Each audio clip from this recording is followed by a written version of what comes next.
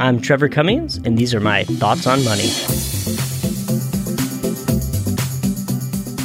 Hello, and welcome to the Thoughts on Money podcast, what we like to call Tom. I'm Trevor Cummings, your host of the podcast, and normally you're author of the Thoughts on Money blog, but today we have one of our other authors, Mr. Blaine Carver, to talk about New Year's resolutions. Yeah, thanks for letting me write it. Happy New Year to you, Trevor. Hi, thank you. Happy New Year. Oh, thank you. We are recording this in 2023, but maybe it'll publish in 2024. We're right on the edge. Mm-hmm. I guess New Year's is Monday, so it'll come out before that. Yeah, it will. Monday, Chris, how do you feel about Christmas on Monday? I mean, it was nice on one standpoint because it fell after the normal weekend, but I didn't like that everybody's back at work Tuesday. It felt a little bit odd. So when is the best day to have Christmas? I say Friday. Friday? Maybe Thursday, because then you feel like, you can't go back to the office on Friday, so then you just 4-day weekend it? Yeah, I guess. Yeah. And then technically Wednesday, because Christmas Eve, you get it off too? I think it's, what is it, half day? Yeah, something like that. So anyway, New Year's resolutions, I think anybody that hears us says that will roll their eyes because it's become kind of quite popular to understand that New Year's resolutions fade quickly, but maybe intro that for us. Yeah, well, I'll just start the way I started off in the article. And I grew up in a small town called Soldotna, Alaska.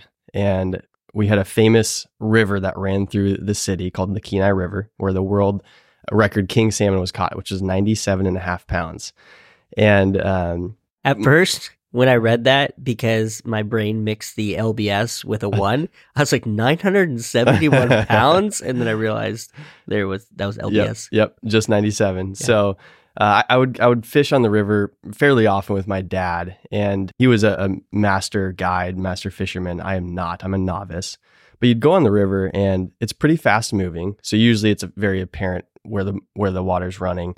But there were pockets where it almost looked still, especially when you compared it to the other parts of the river. And so if a novice fisherman would maybe go in one of those pockets and intend to fish there, they might let out their lines, start fishing, start talking. And then soon enough, if they weren't alert, they might look up and they might be half a mile away from where they intended to fish. And what that gets us into is this whole concept of drift. And in our life, we tend to drift. We set goals, we set mission statements, set out who we want to be, what we want to accomplish. And just over time, life gets busy, gets fast, and things come up, and we tend to drift away from what we were intending to do. This article, huge impact on me. Tell me more. So I think some articles I read and they like tickle my ear and I'm like, oh, I really like this analogy was made or whatnot. But I feel like this concept is just so true. And I think I've heard it used in a few different ways. Like what you're using is the word drift, right? Mm-hmm. And then we've heard a concept of lifestyle creep, right? Mm-hmm. And then we've heard this idea of gradualism, right? Mm-hmm. Like how over time things can change quite a lot, even though you don't notice it. Like we call it the boiling frog, right? Mm-hmm. So there's all these realities of, and for me, I've never done the type of fishing you've described, but I go to the beach sometimes, right? I live by the beach, and I've noticed sometimes going out in the waves, right? Yep. And then you look up and you're like, wait a tick, my towel is like a half a mile away, right? Because you don't realize that current is taking you somewhere. Yeah. And it made me think, as you'll get into with a lot of goals that I've set, some of those habits, I've kind of let them go away. And the bummer about that is some of those habits were the foundation that helped me get into the financial security that, I was in at some point in my life. And as you drift away, you sometimes don't realize until you look up that, oh no, I have to course correct. Yeah, absolutely. And goals are good. Generally, I would rather take goals rather than no goals. Yes. However, I do think, especially when it comes to New Year's resolutions, because they're so prevalent and everybody tries to make, at least 1 or 2 or 3 New Year's resolutions, people are doing it maybe because they just feel they're supposed to, or maybe they see it on social media and they're on kind of the holiday high and they're motivated to make a change in 2024. And so they might stop and create these goals. But I do think a lot of people make surface level goals, myself included, which is why, I said 9% of Americans that make resolutions complete them. That's not just failing. That's like higher F than of Fs. That's higher than I think I would have thought. Oh, really? Yeah. What would you have guessed? Well, I don't know. So I'll just be honest on the podcast. I think I have 2 resolutions, but I started them in December because I wanted to like have some momentum into the starting line. But later, and this is why I think this article is impactful, later on, you're going to talk about like prioritizing the who and the why over the what and the how. Yeah. And I think for one of my resolutions, I don't want to call them that because I don't want to, not achieve this, but I've had a ton of back pain lately.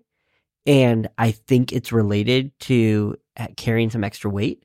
And I think a lot of people, especially with where my age is, metabolism starts to slow down, all that stuff. And I think that line in the sand between COVID, I think a lot of people is it fair to say a lot of people gained weight during that COVID season? And then I think I just kept it. And I feel like I'm carrying like a backpack of 15-pound rocks that my lower back just doesn't like. So going back to what you're going to introduce for us, I kind of changed my why. There might be some aesthetic benefits to losing weight, but I want to lose weight. Why? Because I don't want my back to hurt. And the who, I want to be able to play with my children and be active because when you have a back injury, it's so debilitating. It's like I can't even describe it.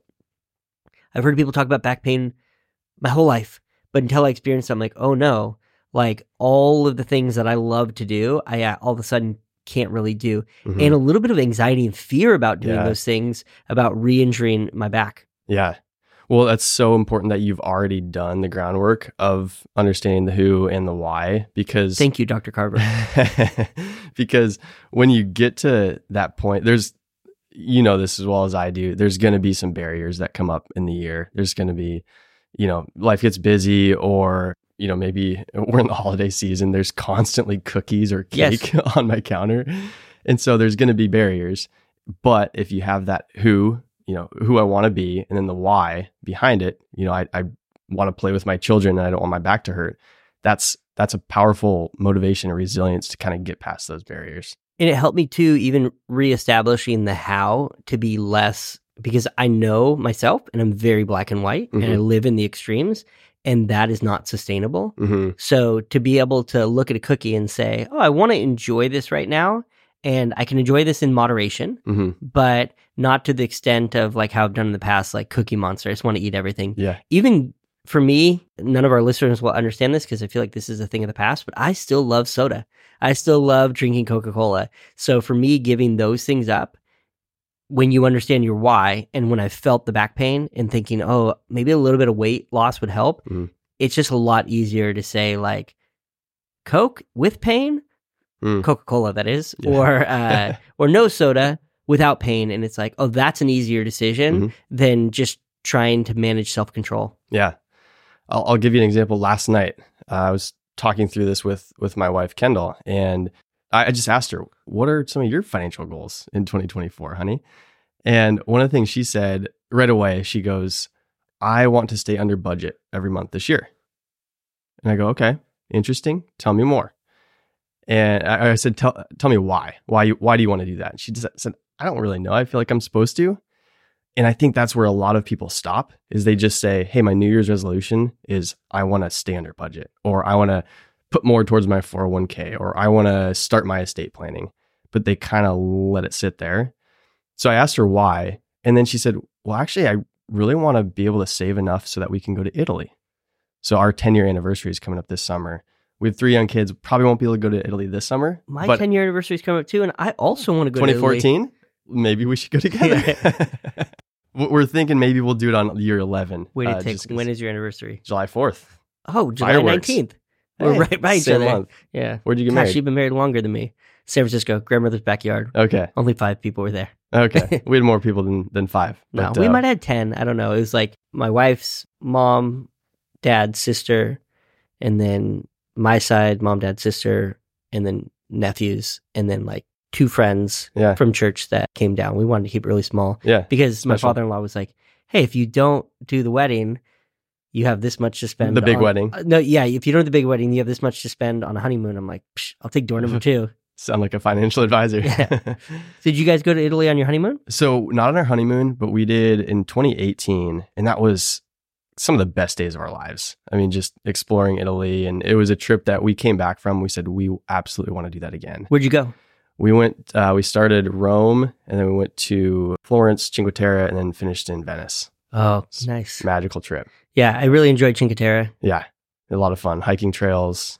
Yeah. The is pesto what's famous there? Yeah, I think pesto focaccia. Limoncello. Yeah, that's right. There you go. Our listeners might have left the podcast now that we're talking about Rick Steves. They all want to go to Italy now. Yeah, gosh, it's amazing. You were about to say something? I made homemade pesto this week, but I was going to tell you, maybe structurally, because some of our listeners haven't read the article, you can go back and say this description of the who and the why before the what and the how. And I'm going to encourage our listeners, because it had a big impact on me.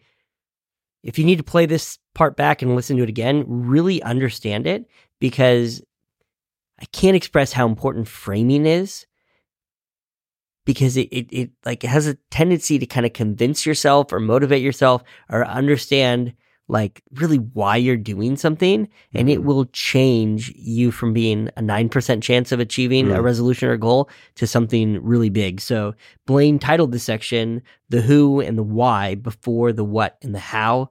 A lot of words in that sentence, but I want you to slow down and understand what that means and see if you can apply it to some of your, again, resolutions, goals, objectives, hopes, aspirations, dreams, whatever you want to call it. Thanks for teeing that up. So the what and the how are important. Those are the mechanics. But like I said, the who and the why before those things. And so when I say who, I'm really talking about doing some introspection, the hard work of understanding who you want to be. And really how that manifests, I think, is through something like a mission statement or a vision statement. I'm going to pause you real quick. Yep. If that sentence you just said overwhelms somebody, right? Because when you said vision statement or mission statement, just how I'm wired, I ain't never going to do that, right? So am I fair to say it could even just be like a one sentence tagline description of does that make sense? Absolutely. Does it have to be really thought out and put on parchment paper or? No, I don't think it has to be. I guess I think of really strong businesses, and they often have a 1 or 2 sentence tagline, mission statement, whatever you want to call it, mantra, something that they can hold on to. At the Bahnsen Group, we have one each year, right? And so it's powerful because it kind of unites everybody together towards a shared vision, kind of a common objective. And so if you're doing that, whether you're doing that for yourself or for your family, I think it just anchors you. So that's kind of what I was meaning when I said the who, kind of a set of guiding principles. And then the why, we all know what the why is, but I think what you have to do to get to the why is just continue to ask questions. So you're just peeling back layers. So like my wife, well, why do you want to spend less than the budget every month? She mentioned Italy. Okay, that's a good why. And then she kind of went, hey, we have 3 kids. I'd like to put them in some activities this next year. Hey, that's a good why. So we can save money so that we can put our 3-year-old in soccer or whatever it might be. So yeah, that's kind of where I was going with that section. That makes sense. And I think I've never thought about the who before. And I think that was the part that stopped me in my tracks, because it was it's like where the rubber meets the road. Trevor, who do you want to be? And it's oh, that's heavy. You know what I mean? But it's huge, because whether it's with money or spiritual aspirations or whatever it is, it stops you in your tracks and makes you, mentally close your eyes and look in the mirror and say, who do you want to be?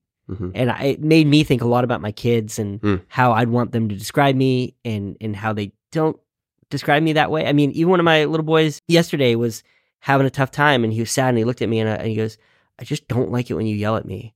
And I go, tell me more. Let's talk about that. And I understood where he was coming from, but I was asking him hey, when daddy asks you 3 or 4 or 5 times, or how many times I ask you to do X, Y, Z, how do you want me to talk to you when you continue to not listen? Because naturally I raise the volume, but you don't like that. And I'm okay with that. Walk me through it. Right. But when you rest on the who, for me, it's different than the why. And I've always heard the why. Why am I doing this? But who you want to be, man, that to me, that's much more powerful. Yeah, I agree. And to your point, as a dad, your who changes quite a bit when you become a dad. First step when you become married, and then when you become a dad, your who definitely changes. We spent a lot of time this month in Whoville. We did. My kids love the Grinch. Yeah, my kids do. Mine are hit or miss. Okay, it depends on the day. So could you take a really simple goal that somebody might have? It could be the budget one or whatever, and say hey, maybe their line was, I want to stay under budget. whatever you want. But then on this podcast, just recraft it for us with the who and the why, like simply. Yeah, I'll just give the example I gave in the article. And when we talk to a lot of folks, one of the things they often say is something along the lines of, I want to get more financially organized. And it can be phrased in many different ways, but that's kind of the basis of what a lot of people say one of their goals is. And I think that's a good goal. It is surface level. So you need to understand a little bit more about what that means. And so I talked about first understanding the who. So maybe for me, if I want to get financially organized, I would say, okay, I'm the leader of my household, especially when it comes to finances. I believe I'm a steward of the wealth I've been given. And so as a leader and a steward, I want to have transparency. I want to have organization for my family so that my spouse is protected if anything were to happen, so that she has peace of mind, so my kids are protected, and so that we know what we can spend money on. So we have a kind of a common vision of the things that we can actually afford or that give us joy in life. Makes a lot of sense. It looks like I'm daydreaming as you're looking at me, because I'm thinking about one of my other resolutions, which I've said it on this podcast before, and I struggled with it this year, was just simply to have awareness of how much we spend every month. Because there's something that changes. There's some people that are in a situation where they have to watch it because they want to make sure, their debits match their credits, right? Their deposits are greater than their withdrawals, right? But then how many clients do you talk to where you're like building a financial plan and you're like, hey, how much do you spend? And they don't know. So what you have to do is you have to take their income after taxes, minus out what goes into their 401k, and then whatever, just assume if nothing ends up extra in the checking account, that's their spending. Like, basically backing into spending. Exactly. So you're like defining it for them. But the reason I was daydreaming a little bit, and somebody can email me or whatever and tell me that they found the solution for this, but I have $1 million idea if somebody wants to create this. Yeah, there's so many tools out there, and we can name a ton that track spending, right?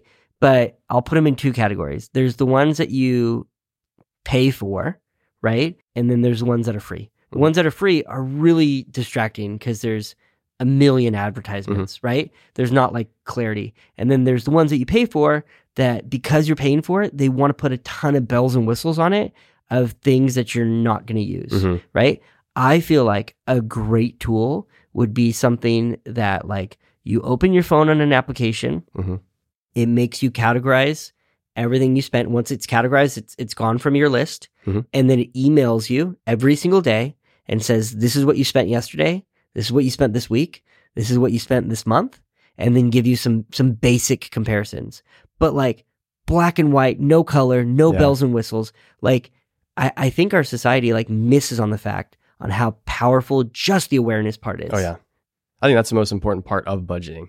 Is just the awareness.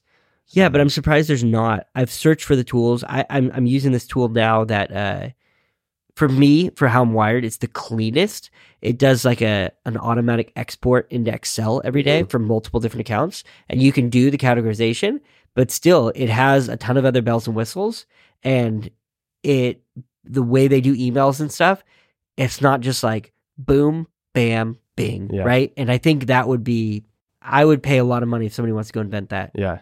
Now, would you track your spending like that throughout the year, or is this a 1 month thing? How do you do that?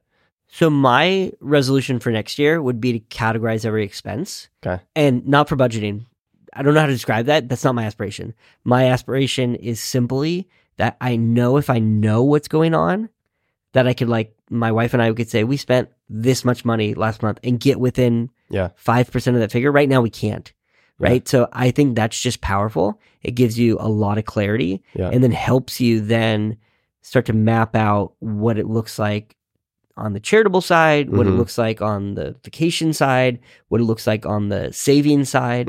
So yeah, I think for me, it all starts there. And that was the first Thoughts on Money article ever. It was that my best advice I could give somebody is that awareness on spending is the most underappreciated part of financial planning. Absolutely. I would agree. Before kids, my wife and I would sit down and review our spending every month. It wasn't necessarily a budget, but like you said, it was more awareness. Now that we have kids, we're a bit busier. I found that just completely fell off the rails. And it wasn't always the most productive when we did it every month. So now what we try to do is 2 times a year, we do a deep dive on the last month's spending. So it doesn't get everything because there's some expenses that are quarterly and whatnot, but it does give us that awareness every 6 months or so. And that way we understand pretty much what we're spending on a monthly basis and what we can cut out. Yeah, and I think there's a lot of different ways you can interpret this scripture, but I think the why, or probably bleeds into the who, like that scripture that says, where your treasures are, your heart will be too. Mm-hmm. I think that awareness, for me, again, my conviction, it helps to say, like, this is who we are. You know what I mean? Like, we might describe ourselves as X, Y, or Z, but like for our literal treasures, this is how we're allocating them. It tells us what's important to us. Yeah, exactly. So when I do it, I like to leave the categories really broad, like food and kids. Like I want to have less categories. I'm more interested on just what the spending is. So yeah. Well, I'll take us on a little bit of a tangent just because I have to say this is somewhat what was the impetus for this article. So there's a nonprofit organization based in Costa Mesa called Legacy Makers, and their whole design, their goal is to train families to be intentional with this concept of drift. We get busy, especially with young kids, and we kind of get off track of who we might have said we were wanting to be. And so my wife and I did this program about a year ago, where we kind of went back through our family history. We looked at the good things, the maybe not so good things, kind of pulled a list of values that we felt we were aligned on. And then we did create a family mission statement. But then from there, you're starting to set essentially family goals and a family vision. And so that was powerful for us as a family.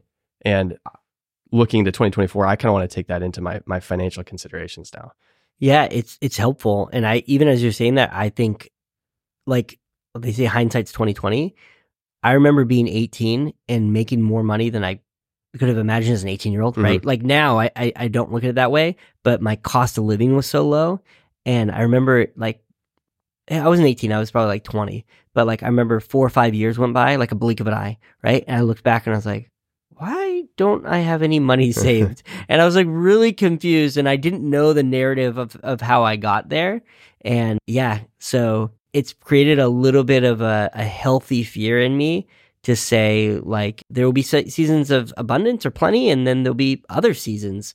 So that awareness through that and making sure that you're a good steward, for me, is like super helpful, because I can't describe how many proverbs there are where it compares the ant and the sluggard, right? Yeah.